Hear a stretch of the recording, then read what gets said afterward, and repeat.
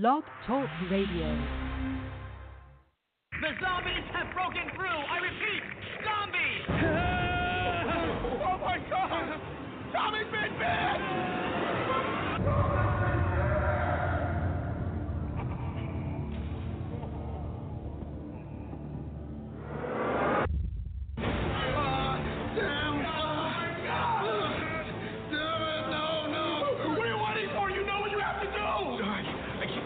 Do it. You can do what? You have to do it! He's been bit! Forgive me, Tommy.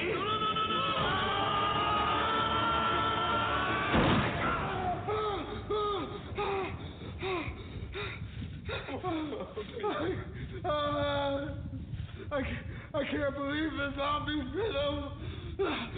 It wasn't a zombie, it was a raccoon.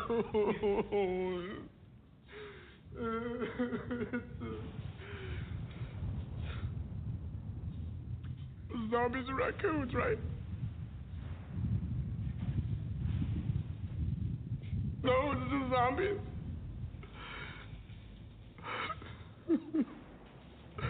Oh, shit, you just killed Tommy.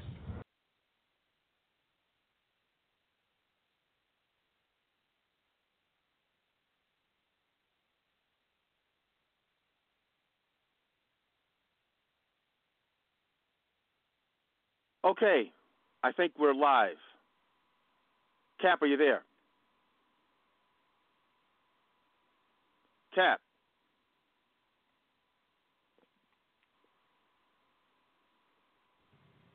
Daryll, are you there? Yep, here. Okay. Well, folks, these things happen. My apologies. Technical difficulties. If you haven't guessed it, this is the Midweek in Review edition of Afronerd Midweek in Review. See, I'm totally screwed up. The GrindHouse, folks, the GrindHouse, and we screwed up. Cap, are you there? I see that his line is there. All right, let's go to a quick groove. Let's try to recapitulate and get this going. Daryll, my apologies to you. Unfortunately, these things do happen beyond my control. So, a quick song, and then we'll try to get all the parties, the entire podcast crew together. This is Al Green remix. Give you about 2 minutes, and then we'll get to the show. Hold on.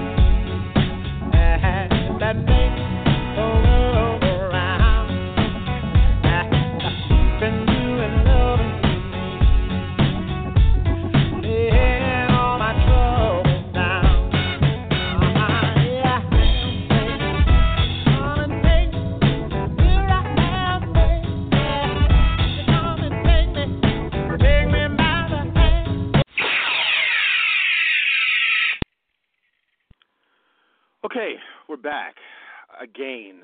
Apologies for the technical difficulties. I think Claire is forthcoming. I have Daryll here, and the cat should be coming in a few moments. Folks, this is the GrindHouse, a delayed GrindHouse because of stupid technical difficulties, but that is the way things go, unfortunately. The call-in number is 646-915-9620. Again, 646-915-9620. Daryll, let's just kind of just get into it, no pretense. Black Panther released this week under the tutelage of Ta-nehisi Coates, Atlantic writer, pretty much today's young intellectual. He can sell books. He's highly controversial, but he's very much a Marvel head. He's a Blerd. He knows the mythology. So we've been waiting a long time for this. So what are your thoughts about how he's approaching it, issue number 1? He takes elements from previous runs, like McGregor, like Priest, like Hudlin, and he interweaves it in a nice tapestry while adding something new to it. I mean, I didn't expect that from the Dora Mihail. I didn't expect that, but that happened. We've been long wondering what the fate of Shuri was, and we kind of get it there. And that plays into what Black Panther's role is.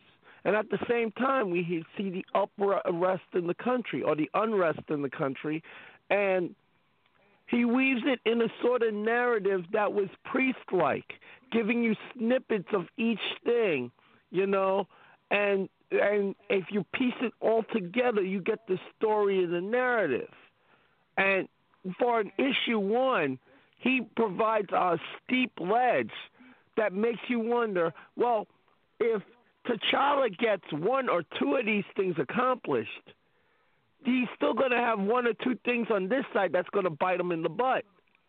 How the heck is he going to tie up all of these things into a nice, tidy bow? It's an ambitious start, and it guarantees, at least for the 11 confirmed issues, a roller coaster ride. Because truly, Panther may have no friends left. And that's a dangerous situation to be in if you are a sovereign of a nation. Back to you, Afronerd. Yeah, I got to say that I think that this is the first time, well, not the first time, I know that they've done comics where they were, the storyline was more in Wakanda, and you got more of the Wakandan political thing, but this seems to be really going in deep with giving us a bird's eye view of what life is like in Wakanda. You're seeing more of the palatial aspects of the nation. Now, we saw some stuff like that before, but it seems like it's a little bit more definitive this time. We also see, from what I've been reading, as far as the expectations of the book, Ta-nehisi, he expects to deal with folks that are not necessarily keen on having a monarch. What does it like? What's the deal with elections and that kind of thing? So it's very much tapping into what we see in real life with African sovereignty. So it's going to go a lot. He's a deep dude. Whether you agree with his politics or not, he's a deep dude. There's going to be a lot of allegory in his take of the Panther. I can tell you right now, sold out in many places. We spoke about this a few weeks ago, that they were talking about upwards of 300,000 plus. But I think it's going to be a lot more than that. Hey, I said it when I entered the comic shop in the city. It was the most people of color I've ever seen in there at one time. And it's a Wednesday. It's New Comic Day, and it's 10 a.m. and I'm seeing kids, women, and not just black, but Latino, Asian, Arabic, buying Black Panther. So I'm like, you know what? The buzz, I had no idea Mr. Coates' fan base was so varied, but it brought a lot of new people to the shop.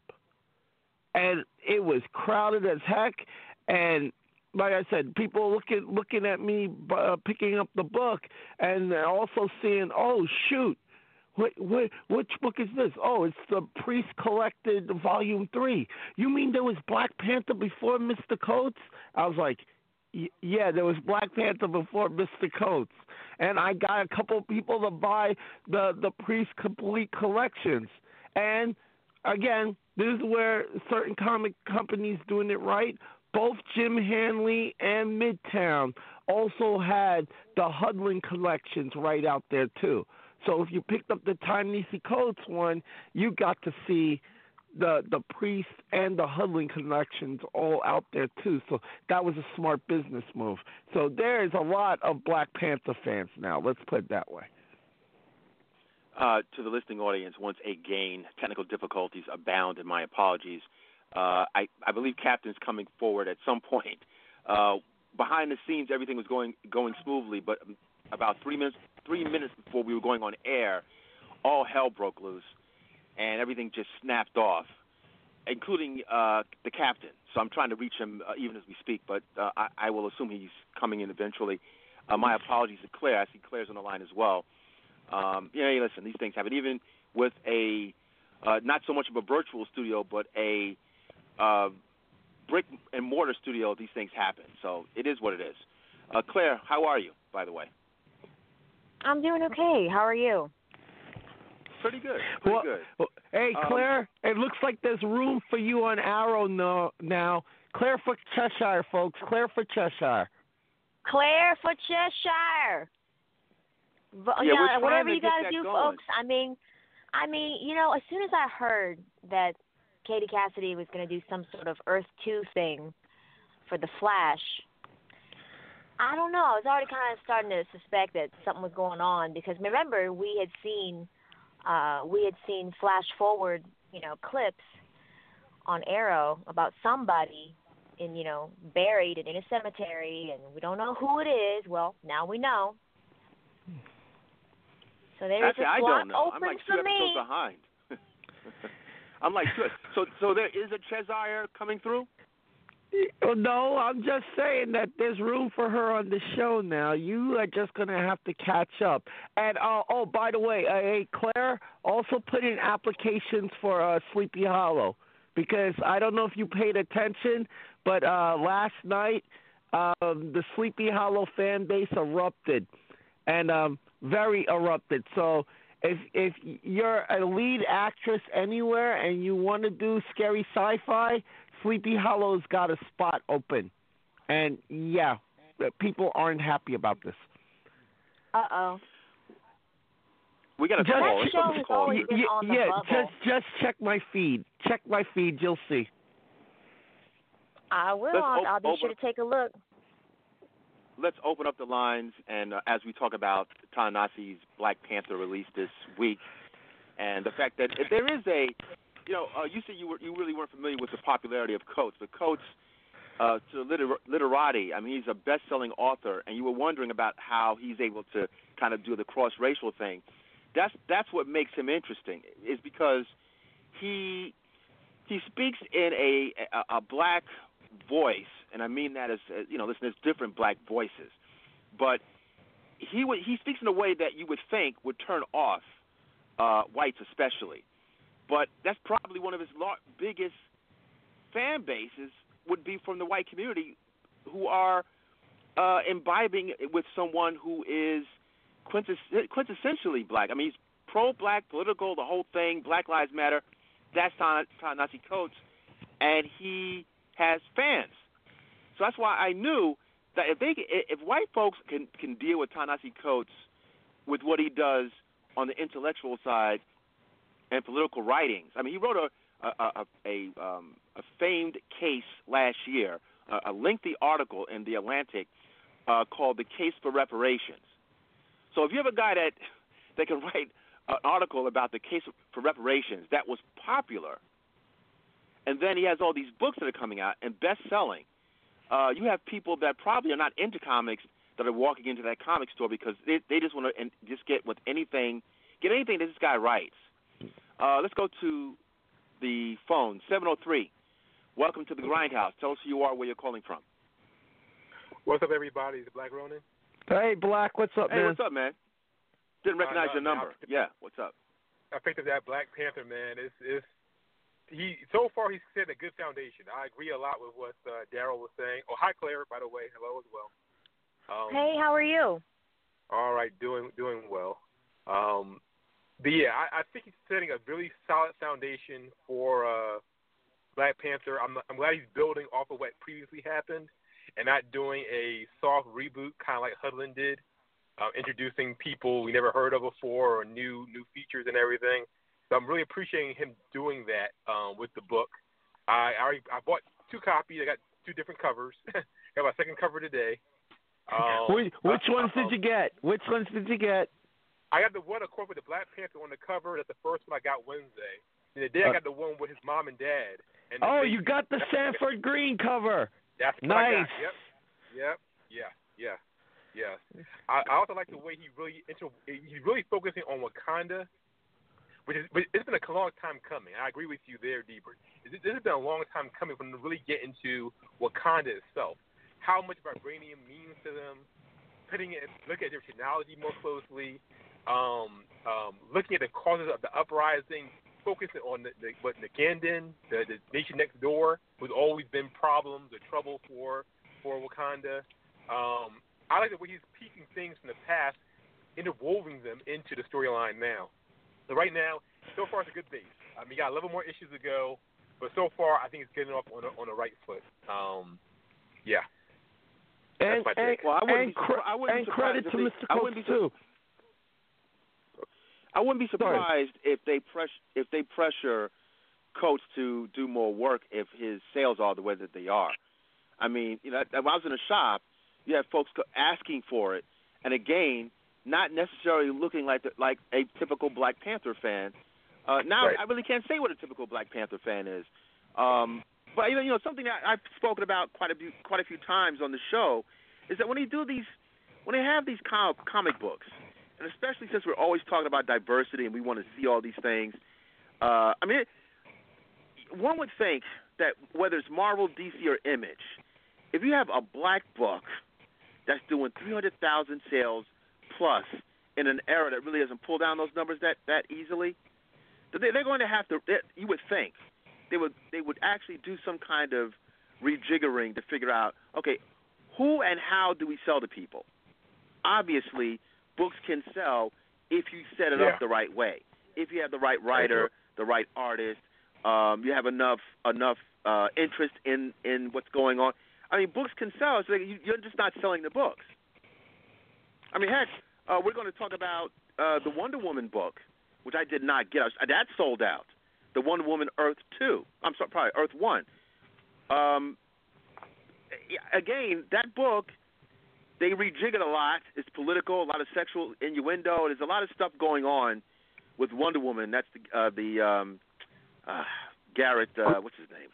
Grant Morrison. Grant Morrison, yeah. I mean, these things are going on now. Women, minorities, they seem to be taking the forefront from the books that you would think would be popular. What does that say, actually? But as you bring up women and minorities, firstly, we'd be remiss to not credit Brian Stelfreeze on the art in Black Panther. It's not you, and I freely admit this. It's not my usual type of art, but I get Laura Martin on colors makes his stuff pop off the page, and those action scenes were frenetic. The Dora Michal scene with the I don't want to give it away, but there's a bust out. There's a prison break. There's a bust out, and you actually felt the punches and the rays if you read the book. That's how it popped off the page. So I give them credit for that. I give them total credit for that. And there's issues in the book of a sexual nature Yep. But involving the king, involving the Dharma High, and one of the things, this is what I give credit to Coates for, he didn't shy away from the questions on Twitter. Guys were asking him straight up, and Coates was just answering the questions, not with a void, not with a thing, but essentially it's 2016. If you can't accept this now, if you can't accept that certain things are happening behind the scenes, then I can't help you. But there was more going on to the book than this. If you're focusing only on this, then you're missing the point. And I give Coates credit for that because we've seen a lot of creators shy away from issues that they bring up in books. Like, he came out right in front saying, yeah, that's in there. You'll see. Let the story build. You'll see what happens. I'm building to something. And sure enough, issue 1 is definitely building to something. Yeah. Well, because of that. Yeah. Well, because of that, I'm going to have to reread it because the intimacy between Adora and Melage, I don't think we ever saw that. So he's exploring that in his particular run of the book. I'm looking at the Daily Beast, thedailybeast.com. I'll put a link in our chat room, and it goes to show you. I mean, this is really becoming a phenomenon because they have all these video clips and they're talking to black comic book fans, and folks are talking about the representation. I mean, it's as if Black Panther's coming out for the first time. Black Panther has been rebooted, 10 times at minimum, maybe? In different ways? You know what? I want to say something about that. Okay, I read McGregor, a little bit of McGregor stuff back in the, late 80s, early 90s. You're not even going all the way back to Jungle Action. You're going to late 80s, early 90s. Okay. Yeah. I was introduced to Black Panther by my Sifu, his son. I actually knew his son and his wife beforehand. They were friends with my mom and everything. And his son was a big Black Panthers fan. And he's a little younger than me at the time. I was like my late teens. And I wasn't really feeling that book very. I really didn't become a Black Panther fan until Priest run. Even before Priest, this is something about the way the character was written and the things that were being projected about him and the way he was written and everything, and the way the producer books were, that just didn't appeal to me at the time. When Priest came on the scene, that's when I really felt something for the character. The art popped. The writing was unique. It wasn't your typical superhero book. The way they presented the Black Panther, I think you said it before, Dburt, that Priest gave him that Batman, mystique that he needed in order for what he needs to be in the Marvel universe, and that's probably why I got latched onto him because I was always a Batman fan, but Black Panther was always something missing with him to me, and Priest brought that out, as well as starting to go more into what kind of society is about and other things. Hudlin's run, I'm kind of 50-50 with it. My personal opinion is that I think the good thing he did what Hudlin did is that he made it more about the nation and not put everything on the Panther for why the nation is so great and everything. But I think he did really well. And I think that's what Coates is really focusing on and building off of even further. But that's just my couple of cents. The captain has arrived. Cap, my apologies. We were working on this behind the scenes. Everything seemed to be okay. And as per usual, snapped off like 3 minutes before we went on air. I have the same issue. We're talking about, obviously. You had the same issue. I was trying to reach you. I was like, man, what happened? Issue. I'm going for my phone. There's got to I be only some have upgrades. I only have partial access now. Yeah. Are you sure Indigo? Are you sure Indigo didn't attack your computer systems, folks? Well, on the bright side, that would mean the lovely blonde bombshell will appear to either one of you. But on the downside, it did attack your computer systems. Cap, I have your extra issue, by the way. So I'm gonna buy a few other issues of the variants. So it goes to show you. I mean, I do buy variants here and there, although I do think it's a money grab. But I mean, I appreciate the variants more than I did the foil covers in the '90s. So I have to be honest about what the variants represent. But for this particular character, I'm going to buy more variants. They have the Jay-Z hip hop variant, which is kind of interesting. So I might get that. There's a few of them that are pretty cool. But I was saying before, when you talked about interest in the Black Panther, he was always an odd figure because he was called this king or prince throughout his tenure with the Avengers, but he was always a background player, and you never really got a real good they never gave him. I mean, this is typical. Claire knows about this. This is where they get someone in there. They have you just for face value only. So for many years, I knew him only as this cat that had this really cool costume, and that he was agile, but he was never really considered like that dude. When the Priest run came around, that's when I saw they had Everett Ross, which we'll probably see in the movie. I always envisioned him. Well, actually, I think we know who he's going to be. He's the gentleman that plays what's his name? He's a well-known British actor. Watson. Yeah, Watson, and also in the Hobbit films, correct? Yes. Martin Freeman. Yeah. Thank you, Martin Freeman. So it looks like he's going to be the Everett Ross character, although in the run it looked like it was a Michael J. Fox analog. Yeah. I just envision Michael J. Fox being. I mean, he has Parkinson's, it's kind of messed up, but he would have been a perfect Everett Ross, and he was drawn that way. But that's the thing about the Priest run. I could tell you exactly when I went, you know what? He can't be a background character anymore. It was the Times Square scene, all right? Just to give people insight, right?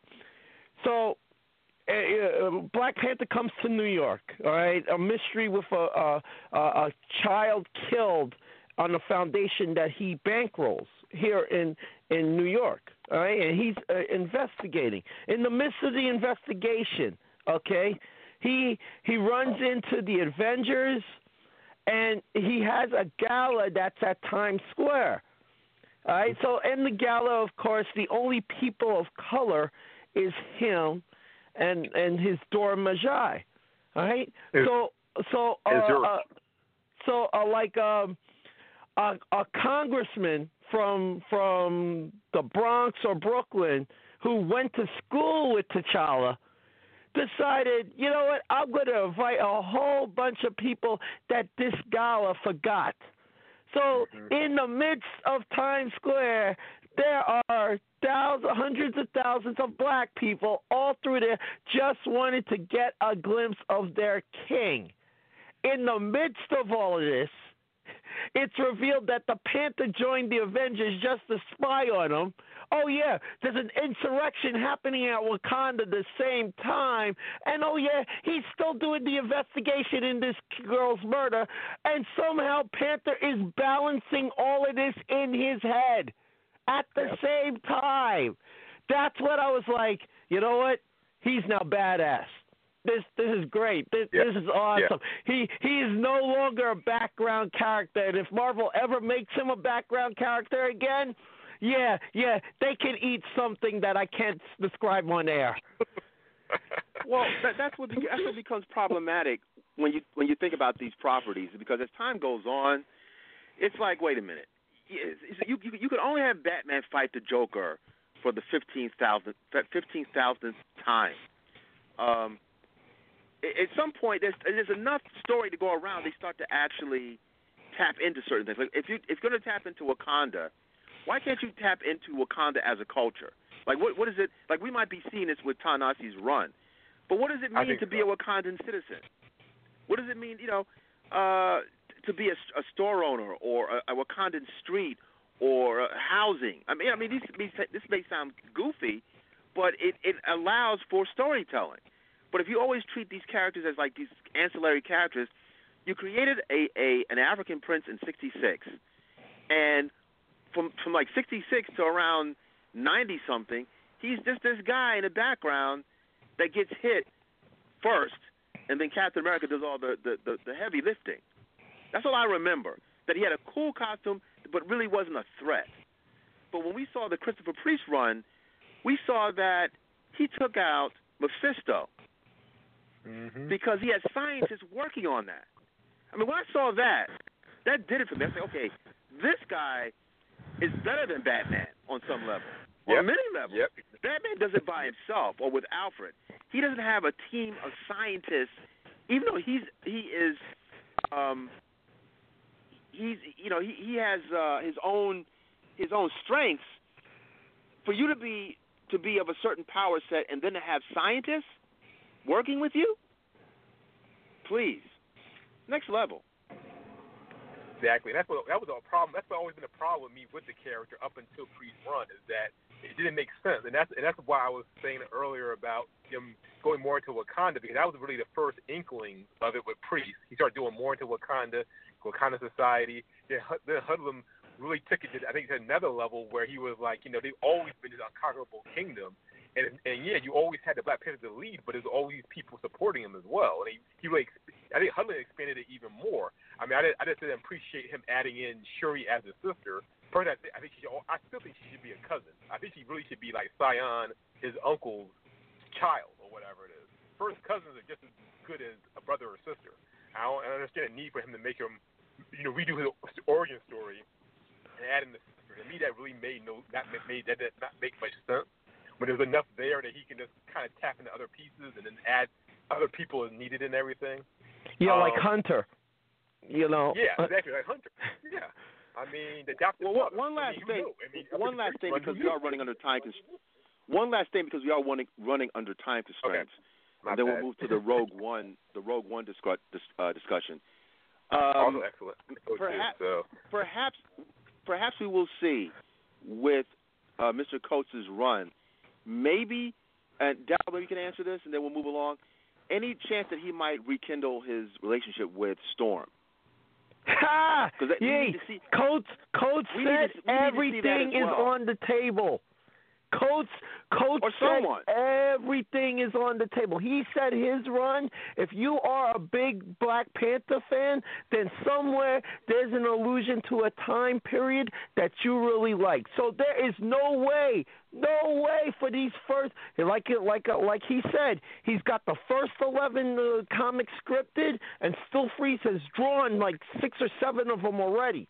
So there is no way he can do 11 straight issues and not make some sort of allusion or have Storm there. You know we would riot. He has to, yeah. Monica Lynn, too. Might bring Monica Lynn back, his first love. Yeah. Might bring her back as well. All right.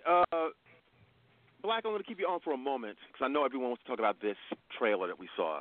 Rogue One, a Star Wars story. Which is yet another prequel.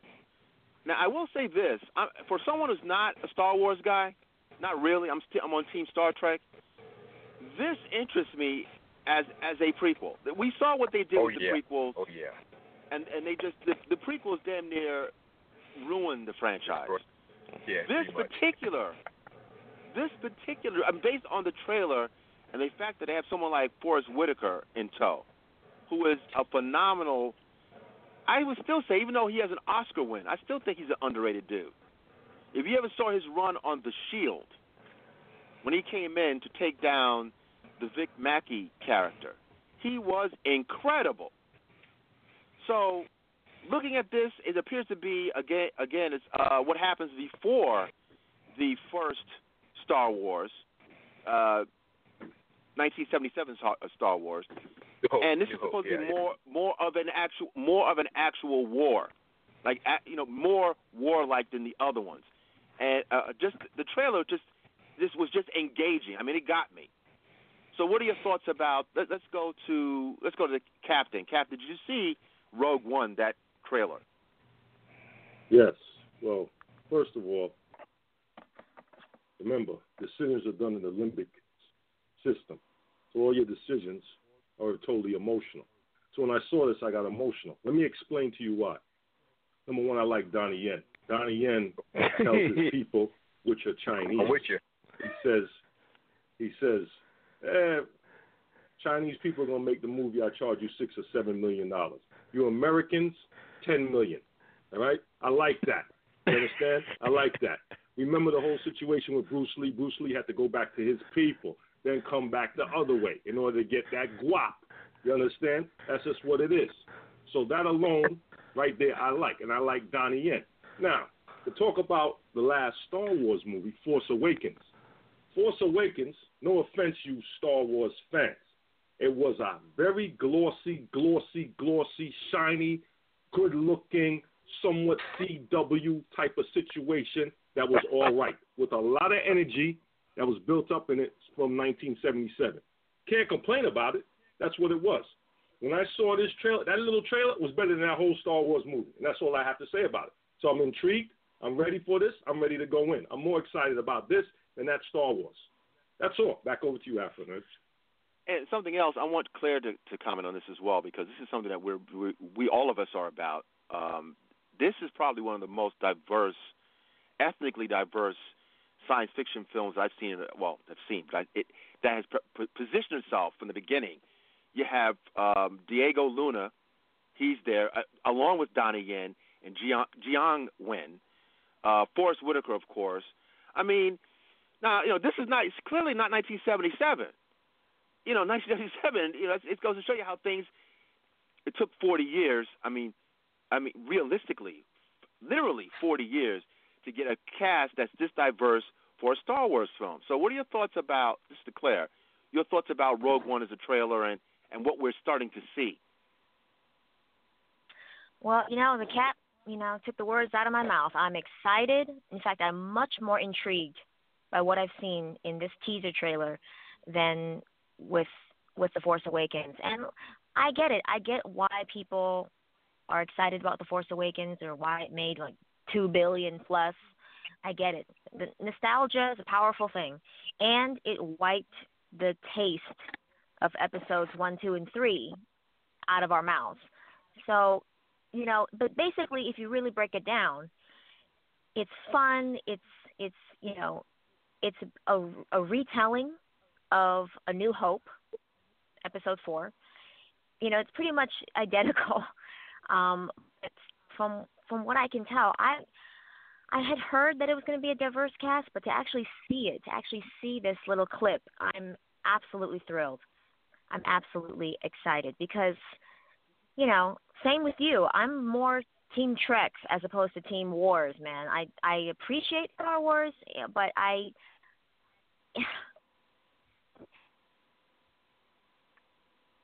as much as I can, I can't even talk right now. I apologize. There are no Asians. Okay, there are no Asians. There's no color in the original trilogy. We can all be real about that. As fun as it is, it's an icon. It's part of the pop culture, but that is a fact. And even with another fun, sci-fi space opera, which I love, I adore, Guardians of the Galaxy. Mm-hmm. I've seen that movie a dozen times. It's very quotable. It's hilarious. It's very charming and clever. But again, not a whole lot of color. And you would think that in that realm, in science fiction, that would be the environment in which all of us get to play. Because apparently it has to be 1,000 years into the future and somewhere out in the far reaches of the universe in order to see different types of faces, different types of skin and hair and shapes and sizes and whatnot. So, I'm not going to lie, that does bother me a bit, even as much as I love those movies. So to see this trailer, to see a woman, to see Donnie Yen, to see Diego Luna, to see Riz Ahmed, this is truly a movie of the time. And I'm excited. It looks dark and sinister, and it's more of a kind of espionage element to it. But that's what's so exciting about it. It's not forced into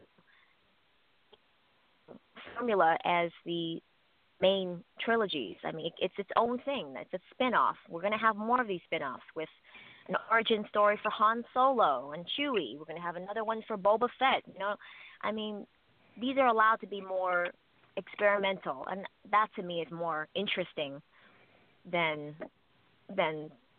episodes 7, 8, 9, and following into that structure. I don't understand. Are people really freaking out? Are people really freaking out about a woman? I'm about to get into that, Claire. I'm about to get into that. Daryl. So what is the deal? Because again, I'm not a big.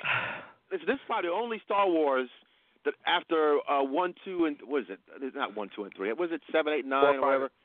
Whatever. 4, 5, 6. 4, 5. I can tell you more about Star Trek. Point. That's just me. But this has me interested. So what is the big deal this time? All right. So essentially this. Okay. Firstly, like everybody else, big ups to Donnie Yen, because think about it. You start off the year getting that fight clip with him and Tyson. Okay. Then you hear, Donnie Yen's going to be in some of the Fast and Furious movies, and now he's going to be in the Star Wars thing. Hey, money, hand over fist. There it is. Talented actor. He's doing his thing. Okay? Now, the trailer, awesome. Awesome. Makes my mouth water. It's great. Because remember, the rebellion in New Hope, Episode 4, didn't just happen to have the Death Star plans. Someone had to go in and get the Death Star plans, and that's what we're going to see here, how she and whatever group she has actually goes in to get the Death Star plans and come out. And if you've read the comic, if you've read the Marvel comic, and I would recommend you pick up the Star Wars Annual to see how it isn't exactly easy for rebellion spies to get into the Empire. So I want to see that translated on film. Now, here is the problem, and I got into a great discussion with Black Girl Nerds, Blerd Girl, and several others about this, because there was a palpable backlash on the trailer about, we're having just Force Awakens again here. Why can't a white male be the lead? It's a white girl again. And I'm just looking at it like, really? That you saw that most sci-fi diverse trailer for a major motion picture release, and you focus on the white girl. You don't focus on the throwback homage to the what was she, General? The short hair, that was a general, right? So the one that they released this on Throwback Thursday, and it was an exact likeness. Props to Abrams Group on that. Props to that, because I was geeking out on that. But I digress. There is still these guys that are stuck on, an action film or a sci-fi film can't be a sci-fi film unless the lead is a white male. Troglodytes, cavemen, prehistoric guys, wake up. You're hearing clear.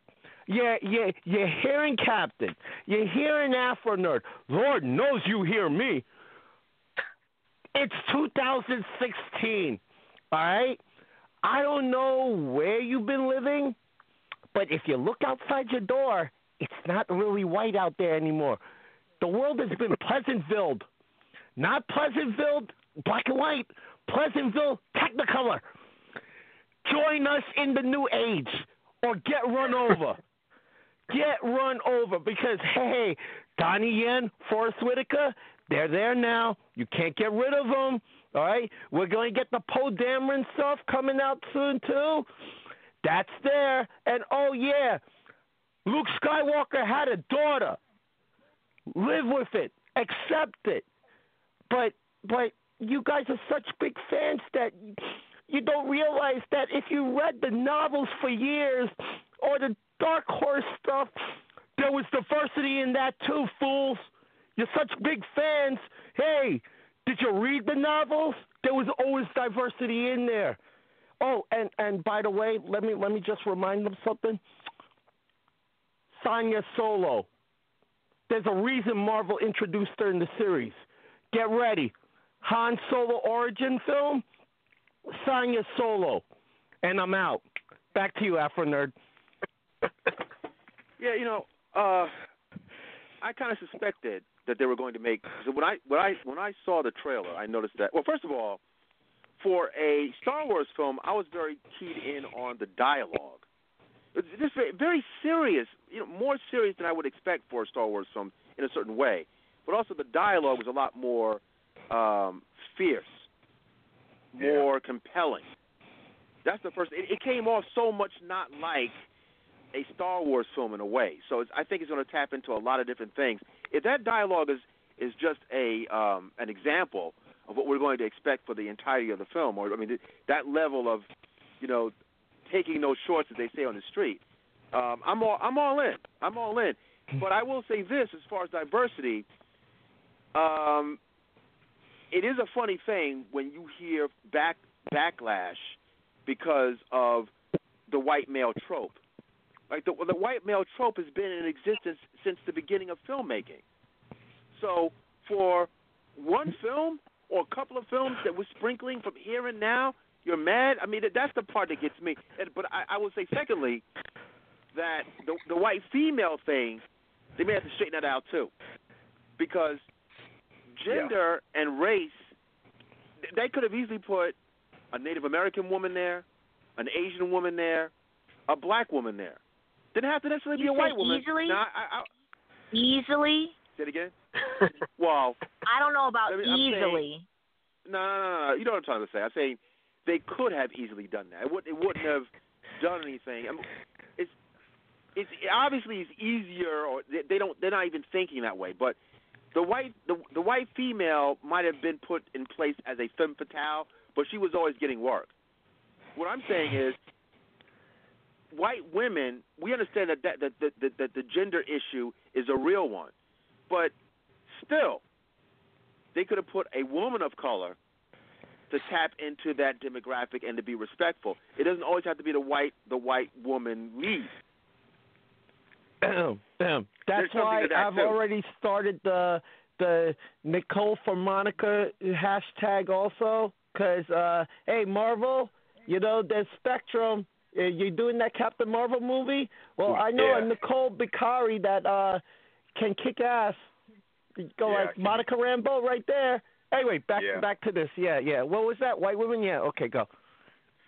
Because if they're going to talk about gender, listen, we all want to be represented. We all want to be represented. So listen, I get it. It's like, it's got to be a white person. It's got to be a white. Okay. Yes. It's a slow process. Change is a slow process. All right. Now,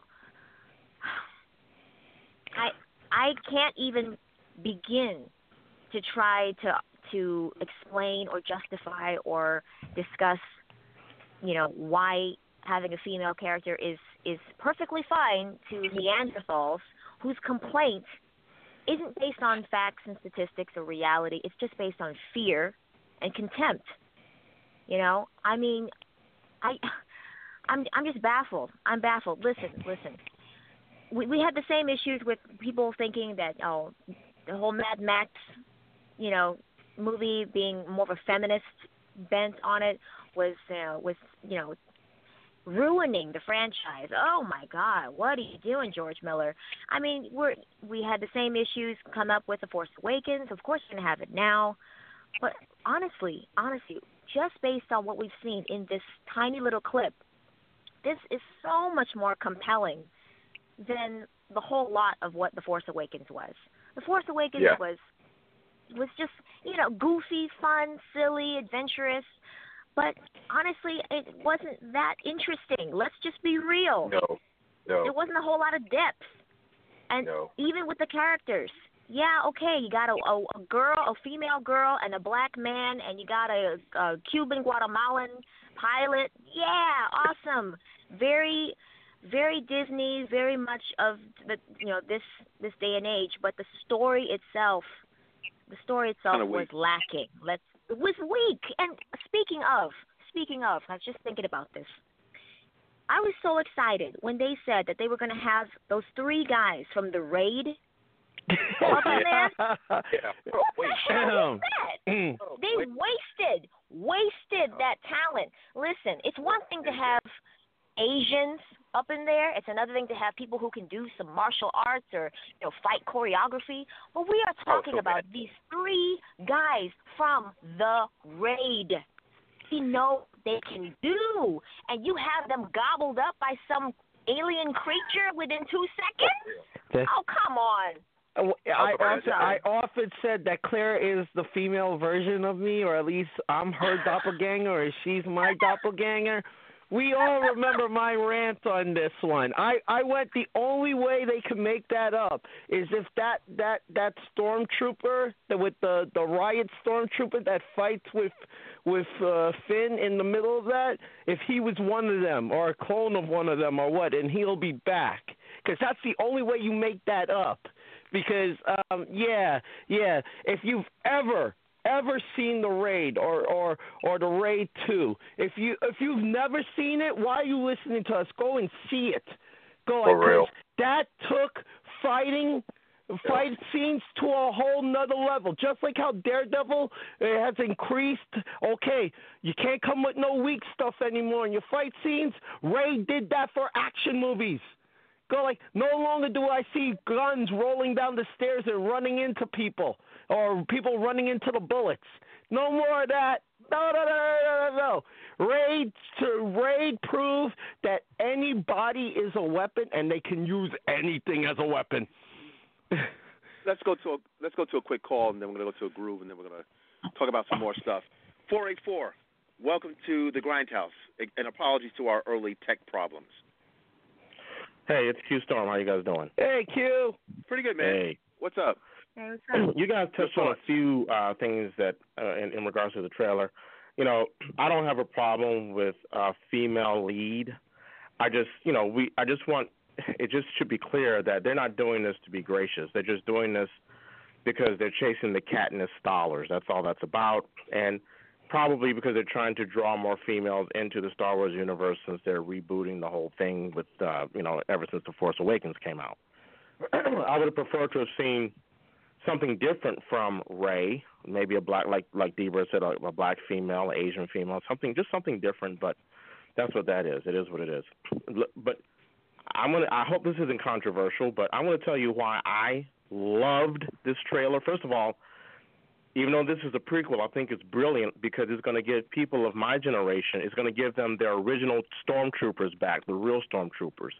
I'm getting to see AT-ATs again, which I only saw in my favorite and the best iteration of Star Wars, Empire Strikes Back. I'm getting all that back.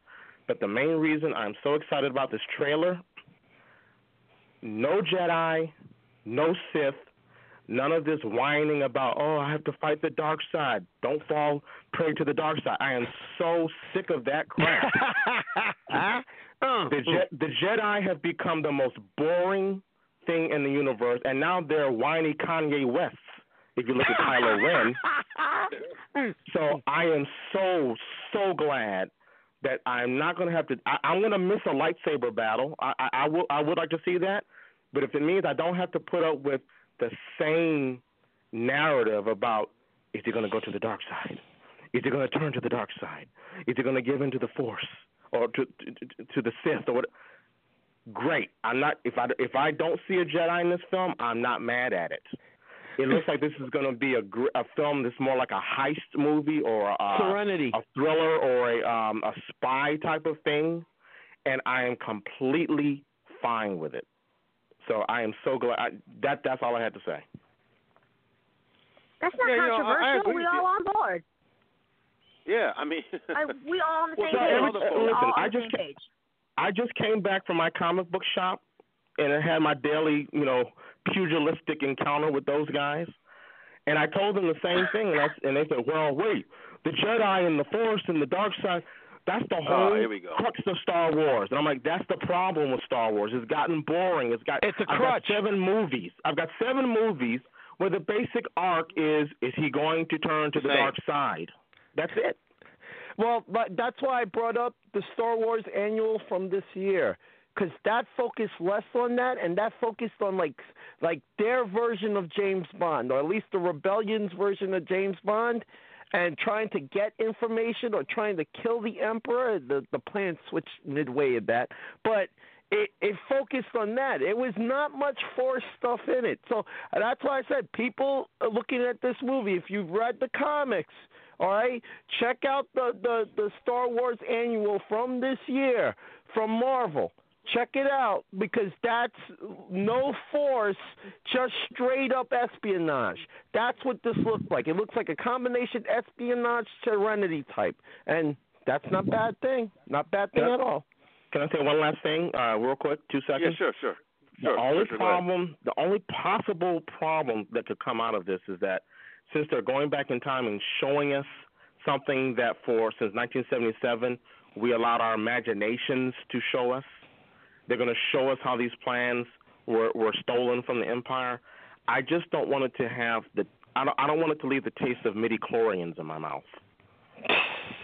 That's the only issue. You know, when you reveal what the Force is, I walk away feeling like I don't want to say I've been assaulted, let's say.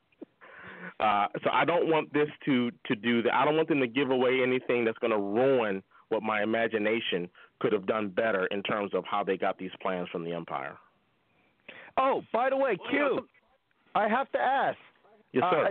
Are you getting your Caucasian shirt? My Caucasian shirt? My Caucasian shirt. You got it. You got to check out you got to check out the Bomani Jones thing from this week. Pick up your Caucasian shirt. Just throwing it out there. Go ahead. Okay. You know, I forgot about that because there's so many things swirling around. Because I was thinking about doing a show tomorrow on a different level, so something different. But the Bomani Jones thing, he wore like the way that we would wear a shirt for the Redskins. More aptly, it's the Cleveland Indians. The Cleveland Indians thing. He wore a shirt on ESPN on Thursday. Was it Thursday? Wednesday or Thursday? With in the Cleveland vibe, it was the Caucasian vibe with a little white guy like Chief Wahoo, and people were like getting mad.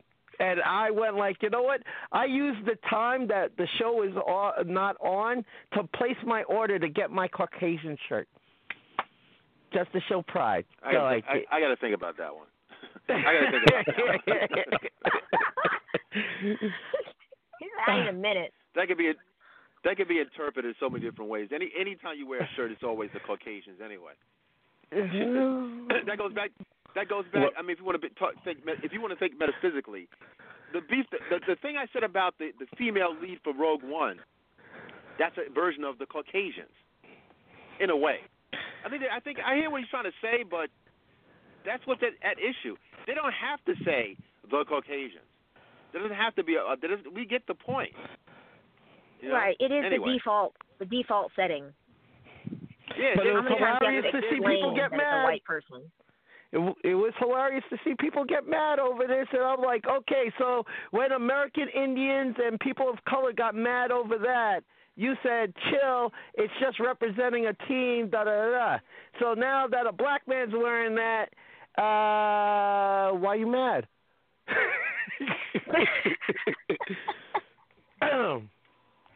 Anyway, folks, let's go to a quick groove. When we get back, I want to talk about this Cloak and Dagger series, and also, for the umpteenth time, and make it short, Batman vs. Superman only in the sense that there's talk about releasing it again in the theaters with an extended version of it. So they're so nervous about not being able to make that $1 billion that I thought they were not going to make. In order for them to make it, they're thinking that they're going to give you 3 hours and an R-rated extended version in the theaters. So we'll talk about that after this groove. I don't even know what to say about that. I have no idea. Anyway, this is Jamie Lydell, Gypsy Blood. We'll be right back. Let's groove.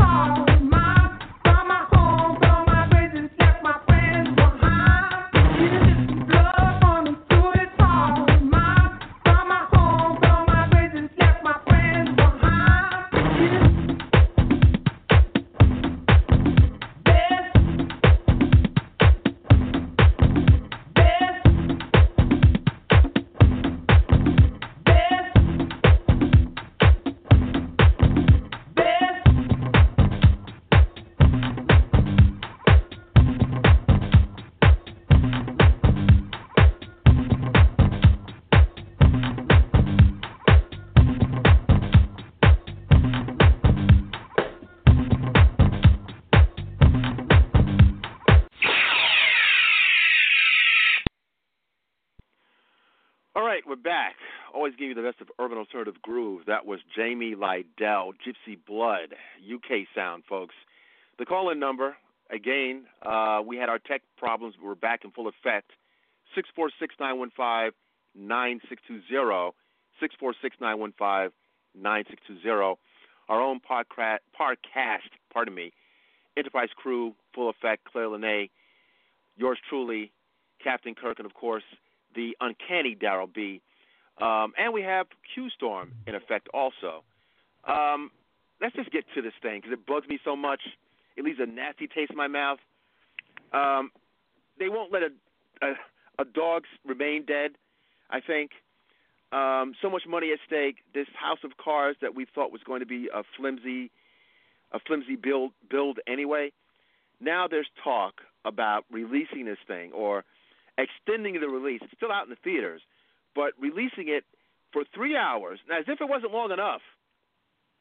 3 hours, R-rated, extended version. As if that would make it any better. What are your thoughts about that? That it reeks of desperation. Let's go to Claire on this one. Claire, what are your thoughts about this extended thing? They seem to need to do something. I mean, you called it. You called it.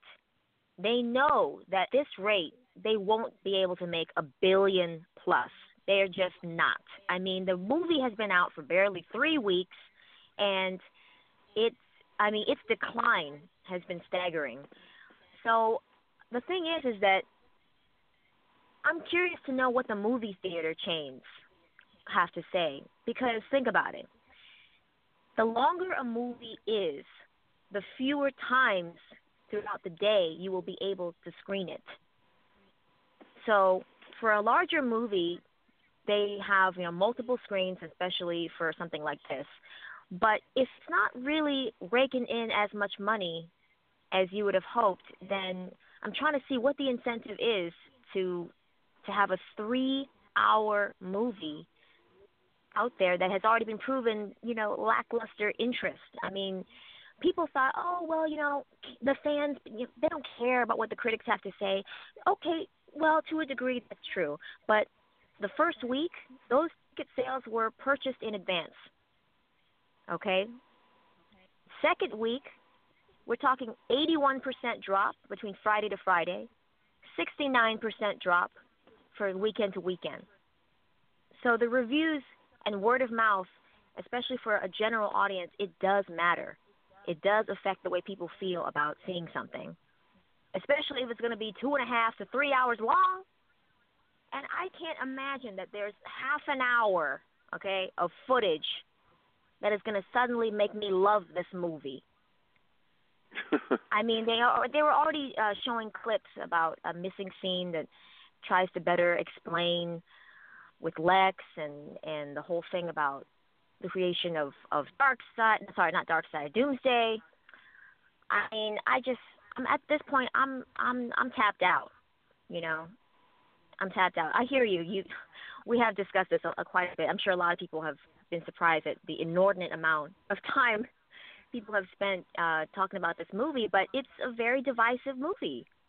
I mean, I'm shocked. People really like it or really despise it. But I'm shocked about that too. But let me tell you, Warner Brothers is getting a little concerned, let's just say, because this does not look good. This really doesn't. Well, it's $742 million. I mean, it's even weird to even say that it made that much money and it's still going to be considered a flop. I mean, 742 is not nothing to sneeze at, but I guess that a film like this, seeing that other films that are pretty much in the same vein, I mean, hell, you spent $250 million for this movie, and Deadpool was $50 million. I think $58 million, I believe, and it made more than this. I think it's what like $800 million. Is that how much did Deadpool make? As of right now, last I checked, I think it was like 750, 760. As of right now, I think. I know for sure that it surpassed X-Men: Days of Future Past. Oh yeah, Deadpool is 754. So Deadpool technically made more money and cost. I mean, the profit margin is immense. Immense. There's no comparison. You know, if Deadpool can make more money than Batman vs Superman, I mean, it's a wrap. But I just find it intriguing that they're going to go back into this with this extended cut. Let me go to Daryll quickly now. Just go around the horn, and then we'll talk about this Cloak and Dagger deal. Daryll, what are your thoughts about this belief? I don't think they're going to be able to recoup another $200 million to make this thing plausible, but they're throwing it out there. They're considering it.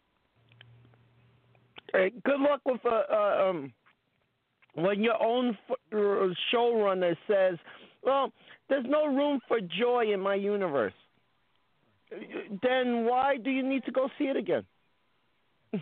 That's the thing, all right? And I don't know if it's a millennial thing. I don't know if it's a studio thing, but here is why most of the Marvel Universe films you can watch over and over again. There's a sense of joy in it. Nobody wants to have a sense of gloom over and over and over again in their entertainment. Why? Because we have to deal with that with our individual days. We don't want to go and be reminded about how dreary the world is. This is supposed to be escapism, isn't it? So I try. That's why I told people, all right, yo, just keep Snyder away from Flash and away from Superman. Just keep them away from there. Why? Because those heroes, joy is a part of their makeup. Hope is a part of their makeup. There's a reason why Flash is the number one fantasy show on TV. You know, and close to being the number one show on TV. Why? Because even though they deal with death, even though there's serious situations there, it's fun. There's a sense of fun. Like, you want to bring this and make it longer and then make it R-rated. That's great, okay? And what did we talk about a couple of shows past? That movie studios will miss the point. Why Deadpool was successful. And sure enough, hey, Warner Brothers, you fell into the trap. Thank you. You know why Deadpool you could watch over and over again at an R-rated? Because it was fun. F-U-N. There is fun. You could sit down and you could laugh. You could forget about your problems. You could have that what they call wish fulfillment.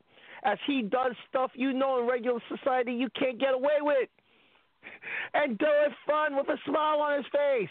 And, of course, they had Monica Baccarin, and she outclasses any woman that's in Batman, Superman. Sorry, gal, but Monica, that was my choice to be Wonder Woman. But I digress. That was fun. Back to you, Afronerd. All right, Cap. Well, before Cap, let's go to Q-Storm. What are your thoughts about this extended? Would you go see it again under the circumstances? No. I mean, I'm just going to get right to it. Listen, it's amazing to me how, I don't know who to blame, DC or Warner Brothers. I'm going to assume Warner Brothers. It seems like they're doing everything to try to come up with a solution except address the problem. And the problem is, listen, get Christopher Nolan out of your head. What he did with Batman was great because Batman warrants that type of a treatment and that type of tone. But they're doing everything. They're gonna reduce the number of movies they put out in a year so they can fix the problem. They're going to re-release this movie and make it even longer when that was part of the critics' issues with it, and put it back in the theaters. So those are the solutions that these geniuses have chosen to come up with, as opposed to addressing the issue. Zack Snyder. Let me tell you something. The Reeves Superman, I don't care what anyone says. Yes, I still hold on to the Reeves Superman. Oh, you got to let that go, man. That was back in the Reeves Superman was successful for a reason. But that Reeves Superman is the reason I decided to go into film and video, okay, when I was a kid, all right? So when I saw Man of Steel, I was like, oh, okay, well, I've got Superman. You know, it's not a bad movie. It was the freshman attempt by Zack Snyder. Now that I see Batman versus Superman, my Man of Steel Blu-ray is now a Frisbee. It's a doorstop now because I know that was not an accident. So address the problem, DC, Warner Brothers. Get rid of Zack Snyder. Understand why Marvel is successful and copy it. It's not that hard. You know what? They're so stubborn. They're so stubborn. They are on that strategy of just literally whatever Marvel does, let's do the opposite. So they are, you know, fun and adventurous and, you know, funny, humor, light.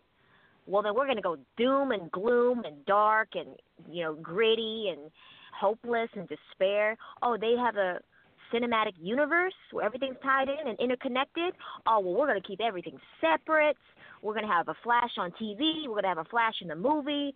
We're going to try, you know, they're so stubborn. And the thing is that they don't have a point person that can facilitate all these different properties and have any sense of what the greater goal is, the vision, knowing what the business side requires in terms of the marketing, in terms of, you know, moviegoers' taste, in terms of what people want to see, and in terms of being extremely knowledgeable and well-versed in comic book lore. And, yes, being able to appreciate and respect the canon, but also knowing that you got to get with the times. So I don't believe Warner Brothers or DC has that person. They've been looking for a Kevin Feige. They've been looking for a Joss Whedon, and they just don't have it. They don't, because Jeff Johns and Diane Nelson, okay, they got other hats that they got to wear within the company. That's just not what they do. So until they find someone that knows, you know, what's up, I'm still upset at the fact that as of right now, Zack Snyder is still on board with Justice League Part 1 and Part 2. Because at this point, knowing that and having seen BVS, I have no interest. I'll be honest. I really don't have any interest in Justice League anymore. I'd rather see the individual movies. I want to see Patty Jenkins' Wonder Woman. I want to see James Wan's Aquaman. I want to see this stuff. I don't care now, knowing that Zack Snyder is behind the wheel still. I just don't care, you know, because I know exactly what I'm going to get.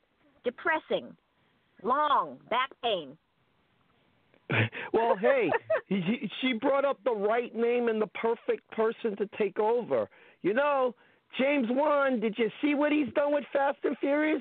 Did you see some of his adventure stuff?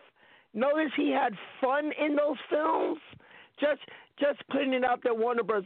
And Warner Bros. Also, Favreau is a free agent. You know, Jon Favreau is out there. Whedon in a year is a free agent, just putting it out there. And, oh, yeah. We have guys like F. Gary Gray and stuff out there also, just letting you know.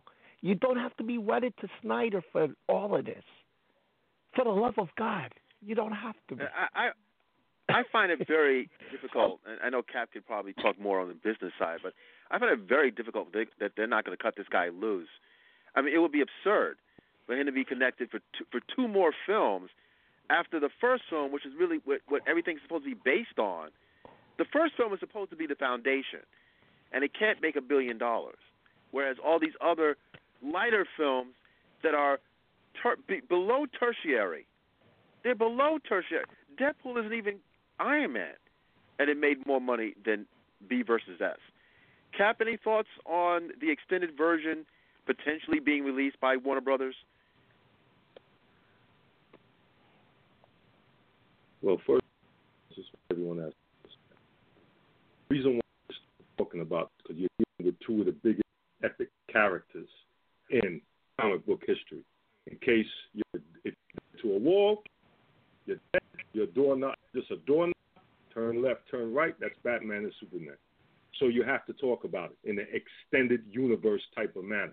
That's number one. Number two, the problem that you're dealing with DC is not just Zack Snyder. It's not as simple as that. Not as simple as that. If it was simple as that, everybody comes out and does $1.5 billion, $1.7 billion with movies. Everybody's a Monday morning quarterback. The problem is, it's the executives, it's the leadership. It's as simple as this, but it's at the same time very convoluted. There's a difference saying, okay, a storm is coming in 6 months. You need to build a shelter. You got 6 months to build it. Versus, oh, you look up, a storm is coming, we have to find shelter. It's a huge difference. Now you're reacting. So any shelter that you build is not going to be as good as the people who took 6 months to build a shelter. So there's a whole difference in leadership.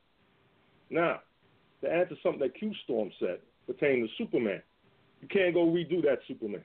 That Superman was too good. It's too good. That movie was just too good. And they realized that. They realized it. And it somewhat backfired on them. That movie was too good. You can't do that. That's done. Some things you can't get into, as you see with all these remakes. Sometimes it's okay. Sometimes they do get it good. But a lot of times, that's not the case. You know, when something is sometimes is too good, sometimes you just got to leave it alone from that perspective. So they felt more or less they can't redo that type of Superman. So they tried to go somewhere else. And probably Zack Snyder wasn't the guy to probably go do that. So we had an all right. It was all right. So I agree with Q-Storm with that. It was all right. Now, we releasing this. DC, your butt hurt. What's happening right now? Your butt hurt because you're a bunch of female dogs and you got too emotional and you reacted. And this is where you are now. You did all right, but you thought because you have these top brass characters, the biggest characters, you could just throw some shenanigans together and then everyone's just going to go, oh, this is the best thing ever. You're going to do $2 billion. It's not easy to do $2 billion. Not to go off on a tangent, but it's tangentially related. When Star Wars dropped, oh, it's going to break Avatar numbers. Really? Did you see the Avatar movie? Did you see how well it was written? Yes, you had the special effects, but look at the screenplay. Star Wars doesn't have a screenplay like that, so it's not that easy. Everything has to come together for these type of things to happen. Sun, moon, and stars have to line up. So DC needs to check themselves via the executives. Because if the executives don't check themselves and get their act together, they could bring in somebody else and they still get some feces on the screen. Back over to you, Sir Afronerd. All right, enough of the Batman versus Superman. We're not going to see it. we'll check for Suicide Squad. But even then, I'm nervous about that with the rewrites, and that gave I think that might have had the same kind of tone, although the trailer looked to be interesting. The music, the vibe, it seemed to be a much cooler project. But, you know, based on what we're hearing, we may be going back into this same conversation again with Suicide Squad, but I hope not. Anyway, Cloak and Dagger. I'm kind of elated with this whole thing. I mean, the fact that just so many characters are being sprinkled all over the place. And again, another Disney house, Freeform, formerly ABC Family, they're going to get this Cloak and Dagger thing. Cloak and Dagger, long-time ancillary characters. They've been around since the early 80s. Might be some stereotypical tropes with their being, if I remember the story correctly, that they were experimented on and they were kind of homeless kids, and you have the interracial angle on this one. But I think in the early days they really weren't romantically involved per se. Now they kind of sort of are. So they've kind of updated it now. Forever intertwined as far as the power set. I'm intrigued as to how they will do this as far as the CGI. I mean, I hope it's fairly decent. And the fact that it is on ABC Family, or pardon me, Freeform, I'm led to assume that any of the other characters that are on ABC or Netflix, they could potentially make a cameo on this thing. Marvel doesn't seem to shy away from that. So what are your thoughts about the potential for a Cloak and Dagger? Potential. It's already been greenlighted. What would you want to... Daryll, you might have more information on the lore. I mean, I've been in and out of their stories. And I know there's an animated... I think with that stupid Ultimate Spider-Man. They're in there every once in a while. But what are your thoughts about what they're going to do or what they could potentially do? What would you want to see from a Cloak and Dagger series, live action? Well, Well, here's the thing. One, this will be definitely for young adults. This is teen, young adult territory here, Cloak and Dagger. Two, they're entrenched in the Spidey universe. Okay, they are essentially entrenched in the Spidey universe, but they'll give a young adult perspective. You know, essentially they came about when Spidey got older, and Spidey is taken to being a partial mentor to them because he sees a lot of teenage him in Cloak and Dagger.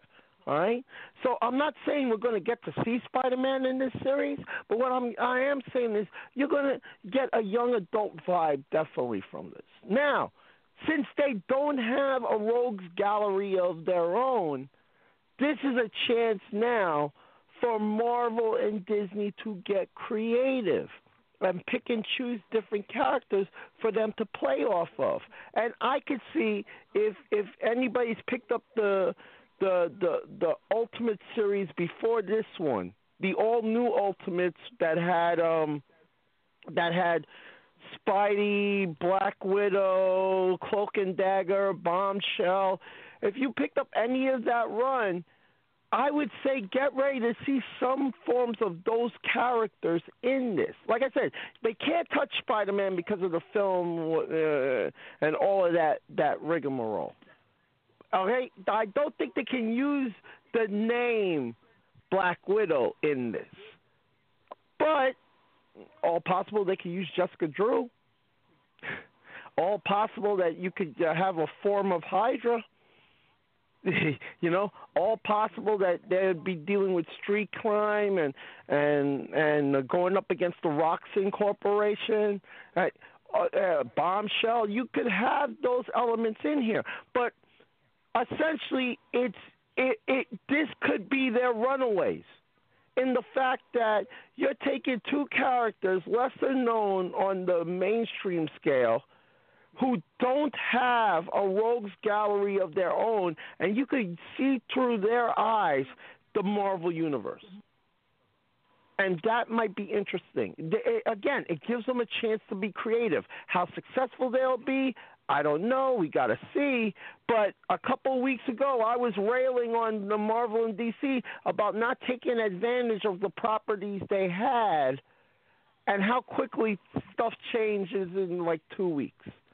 Back to you, Afronerd. Yeah, I mean, listen, we just got off of this tour de force with the Punisher and Daredevil and Elektra. I wouldn't be surprised. I mean, this is still in New York City. I would find it hard to believe that we're not going to see some kind of crossover appeal. Claire, what are your thoughts? Are you familiar with Cloak and Dagger? To be honest with you, not particularly. But that's what I'm saying. It's a blank slate.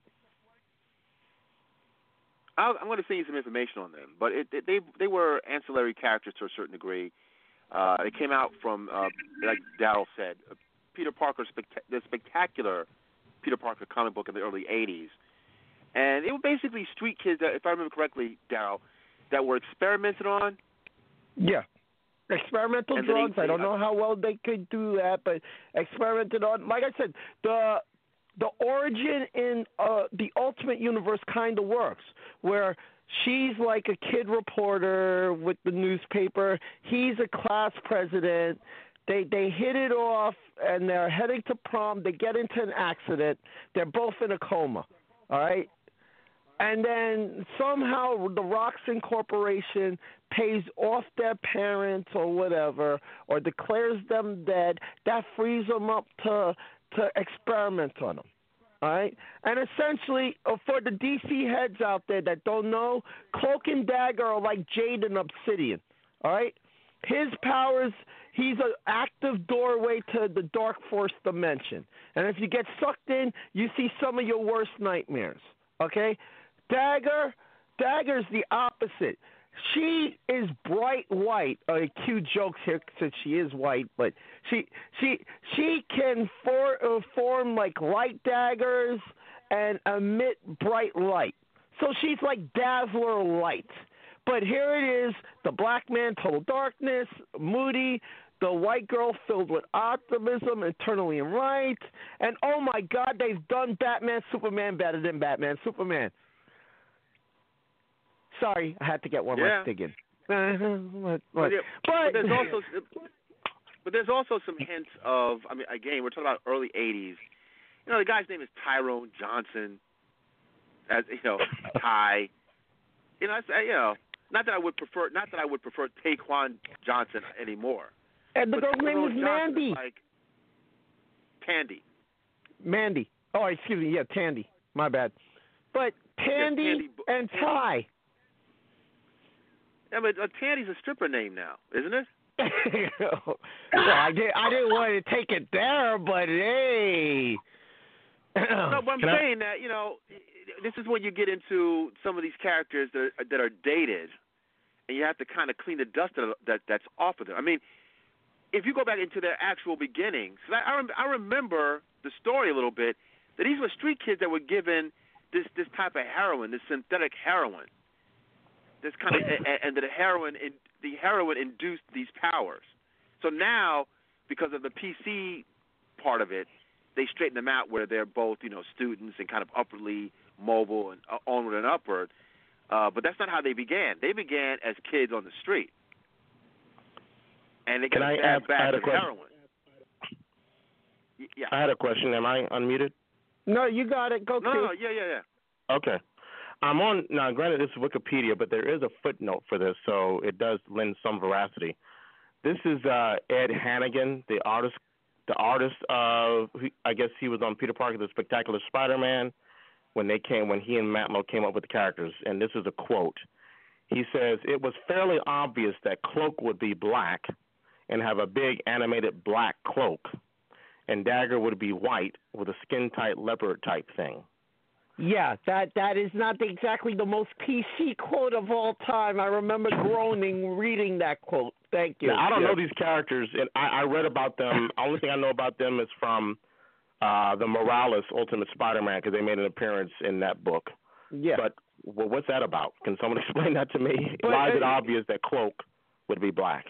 Well, hey, like I said, that's back in the 80s and thing. But they've gone through a lot of rehabilitation, like I said, in the Ultimates run, and you read the precursor to it by reading them in because they were introduced into that universe through Miles Morales' Ultimate Spider-Man. All right, but it's just like the Wonder Woman thing. The way they began, and you see how they began now, you're like, yeah, I don't think that would work today if we introduced it like that. You know, that even in the 90s, when I first saw that quote in the 90s, I had to go, hey, he said what?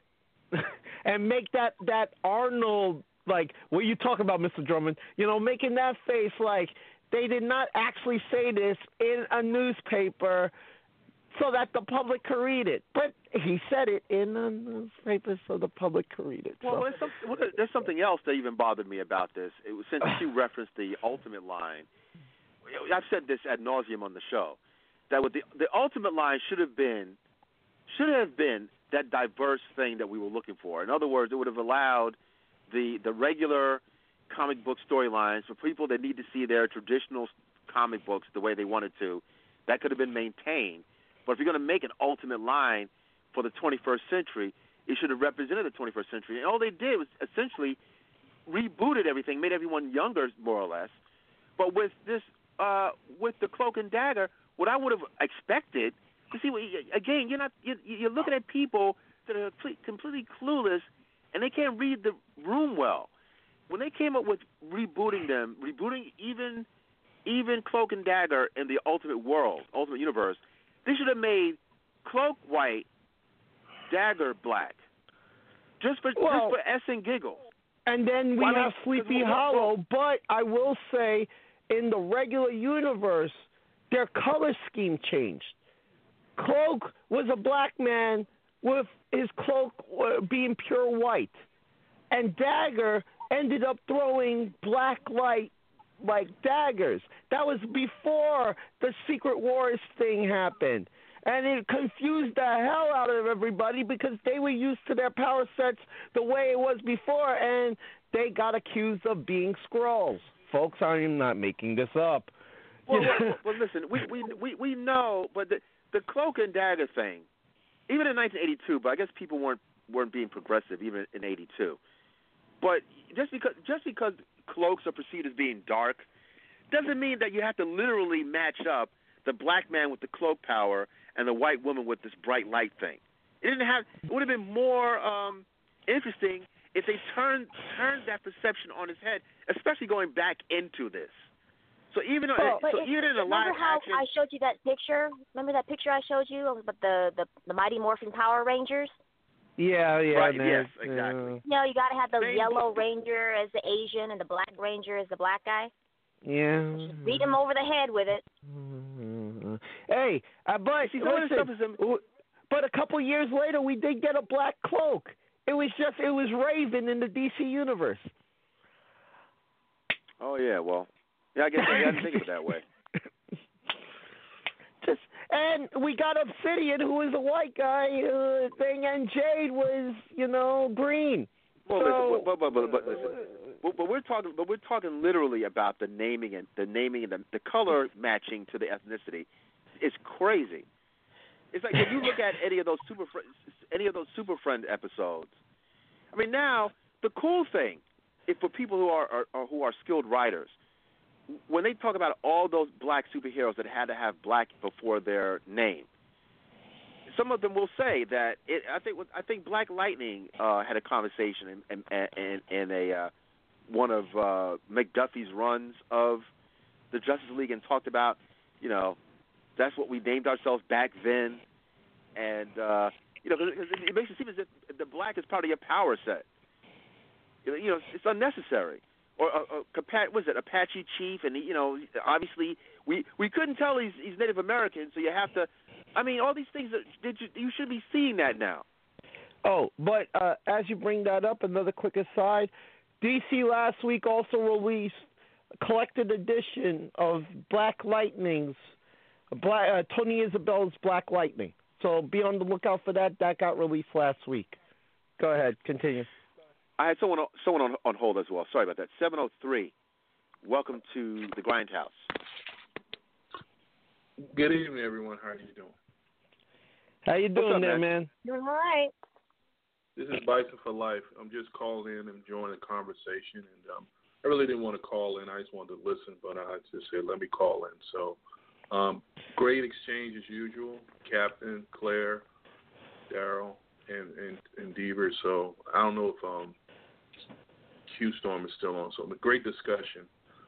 I don't know. I don't want to backtrack to Batman. I think that horse has been beaten enough. It's still making money.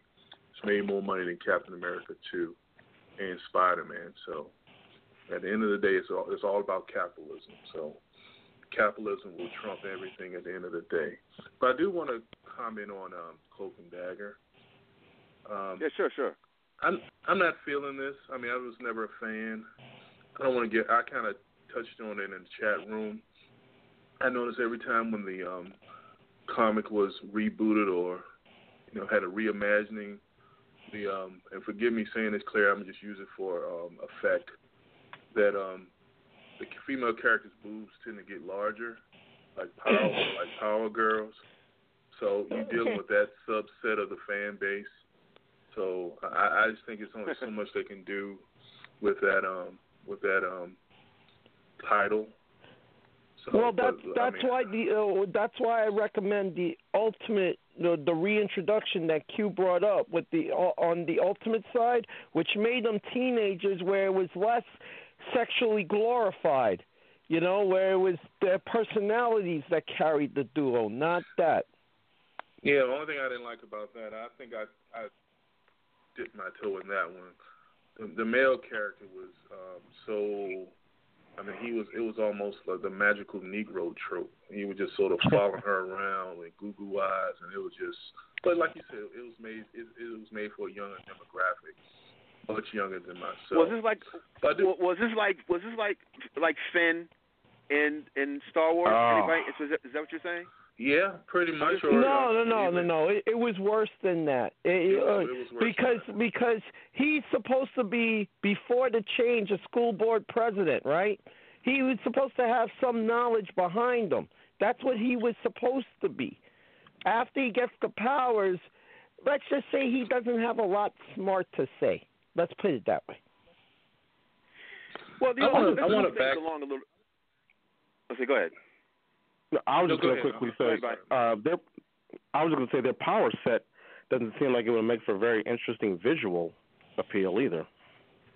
Well, that's why I'm. That's why I'm That's why I'm hoping. At least hers is weaponized. You can weaponize that easy. His, I hope they add that nightmare element to it, where his darkness creeps over you and you're reliving bad nightmares. But the problem is with that, then you're creeping in on what Obsidian does over at DC. You know, and what Ray. So you're also creeping into what Scarlet Witch did in the Avengers, which I didn't find that compelling. Multiculturalism. It's about multicultural. Screw all of that. That's it. Well, speaking of multiculturalism, I want to move things forward. It's kind of on the same issue. That there was always this kind of reticence about the intimacy between the black and white characters. That's the one thing that's kind of weird, and we still kind of go into this a little bit in the 21st century, but it's harder to do this. But again, you have a black male, white female, and there's going to be some kind of awkwardness on the part of the larger power structure to want to see that commingling, although it happens every day. But when it comes down to fictionalizing it, somehow they get weird about that. I remember the books where they didn't really they were like friends. They really weren't intimate, and now they're like, I think now they're just straight up boyfriend and girlfriend or something to that effect, or in and out of relationships. So I think they've kind of addressed that. Now we're going into this Wonder Woman Earth 1 book, which I have yet to get, but I will get it. And they are unpacking on this. All of the things that were a little bit hinted at with Wonder Woman, now they're addressing it more forthrightly in Earth 1. Listen, we know that Themyscira or Paradise Island is supposed to be proxy for the Greek island of Lesbos. You can read into that what you will, but there's always been that kind of thing around Wonder Woman. But Wonder Woman has had traditional hetero relationships. This turnaround, I think they're hinting at her being more bisexual, and rather that she had some kind of a relationship in this Earth 1. Steve Trevor is black this time. Now, already I see they're not trying to get into some kind of intimacy there. So why would you make all these changes? When Steve Trevor was blonde-haired and blue-eyed, there was the intimacy.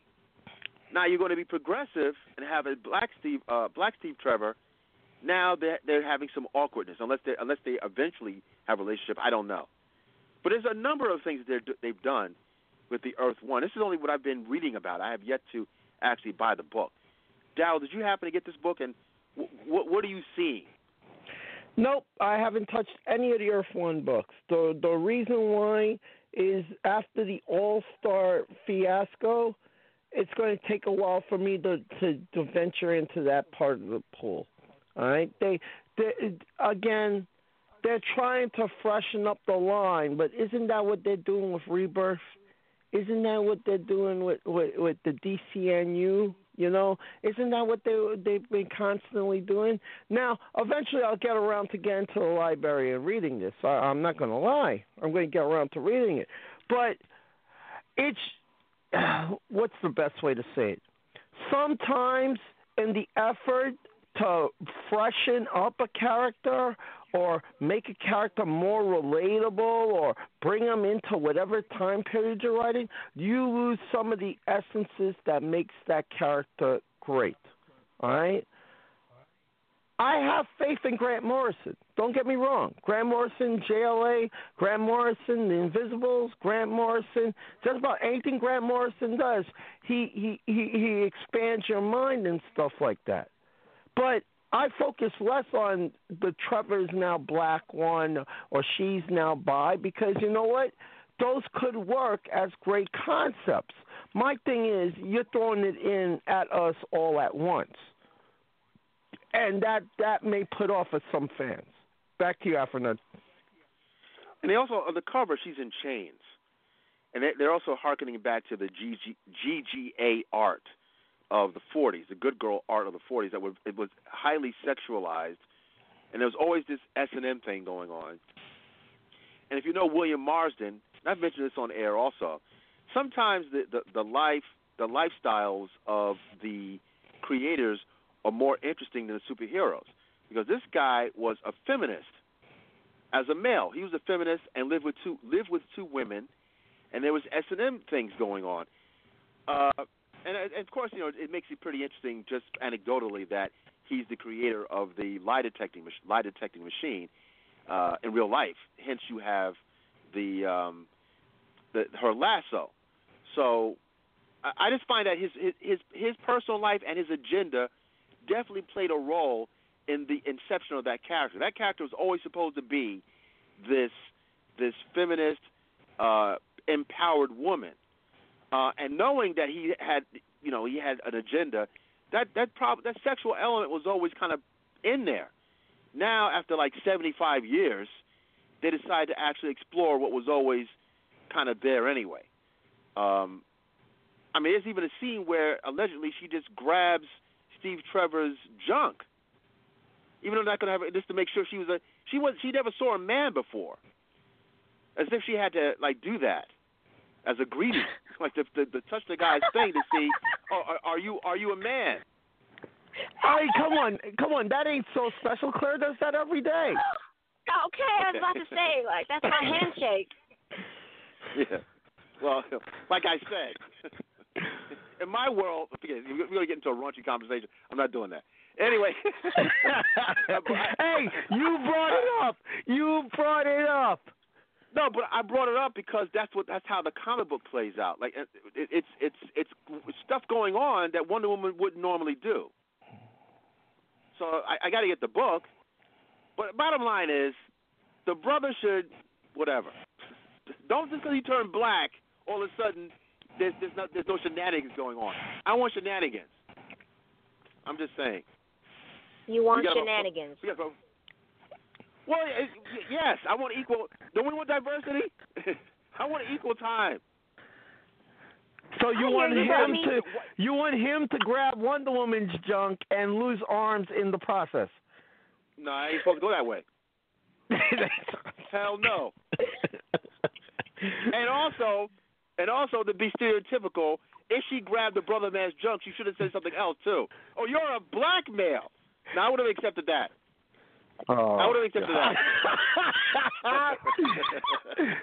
Hey, Bison, you gotta come back for your boy here. You gotta come back here. I'm just saying. Anyway. We have lost all control, folks. This is fun. We have a few minutes quickly. Damn that tech problems, man. Joe Illidge, our friend Joe Illidge, shout out to him from the Missions comic book resources. And there's clips of yours truly at this event a few weeks ago at Amalgam Comics, Amalgam Philly. And he has a piece, which I think is quite accurate, about how he thinks that DC has died, in quotes, in order for there to even be a rebirth. Did you see this thing, Daryl? Well, he goes in. He said some stuff that might be pretty controversial. I think he was spot on. Just a bit. I think so too. Just a bit. But that's why we love Joe. You like him, loathe him, respect him. You have to pay attention to what he says. Now, you may not agree, but we can all come to a point that if you've read the universe, DC did not actually go in totally with 100% plan here across the board. They piecemealed this thing, and it collapsed under its own weight. Well, what do you think about him saying that he felt that the death of DC started with Infinity Crisis, with the rape of Sue Dibney? Identity Crisis? It was jarring. Well, yeah, Identity crisis. Identity crisis. Pardon me, identity crisis. Well, let's put it this way. That was the first sign that like stuff like the Killing Joke was supposed to be, it's an ancillary story. It's separate. We could still have a sense of fun here. That move took one of the most likable couples that DC's ever produced, wrecked them, and exposed all the dark issues of the heroes. Matter of fact, I can say that book started this whole hero versus hero craze, where, you did this to me. You're supposed to be a good guy. There's no such thing as good guys anymore. It's shades of gray. That book could be looked at as the start across board of where we started having heroes fighting heroes, even before Civil War, where, Batman got brainwashed. We've been keeping secrets all this time. And meanwhile, a lovable woman died. And it turns out died for no good reason, So it started the age of the end of the innocence. The problem is when you're dealing with iconic figures like DC does, end of innocence means you're getting rid of joy, you're getting rid of hope, you're getting rid of inspiration, and that's bled through everything. Back to you, Afronerd. We got seconds. Let's go 5 minutes, if you would like. A little deeper, even though technically the show will be over, but it will be in podcast form because of our tech difficulties. I want to go more into this. What are your thoughts about this, Q, about the death, or even the death of DC and this whole rebirth line? I don't really have a dog in that race. I don't have a dog in that race. I stopped reading comic books on the regular a few years ago, just because it got so commercialized and there wasn't any fun anymore. So I only pick up a couple books a month now, so I don't really have much to offer to that. Fair enough. All right. In that case, I'm going to call it because of our tech difficulties. We didn't get a chance to speak about Van Jones, and we'll do that at some other point. Van Jones coming out as a Blerd, actually. There's a three-part issue or a three-part article in Bleeding Cool, interviewing Van Jones, the CNN analyst and essentially Obama's boy, to say it more colloquially, that he name dropped some real obscure Marvel reference. I think Sebastian Shaw, and then that put people out. Okay, wait a minute, this guy has to know more about comic books. You just can't throw out a name like Sebastian Shaw and not be a comic book head. So they did a three-part series with Van Jones about his love for comic books. So we'll talk about that next week, I guess. There's a lot of things to get into. As always, also, folks. Wait. And also, quick this week also, all right? Last week, the Bruce Lee book got released, just to let you folks know, okay? And this week, Stranger Comics, Arutoon #1 gets released. That's out of the Niobe universe.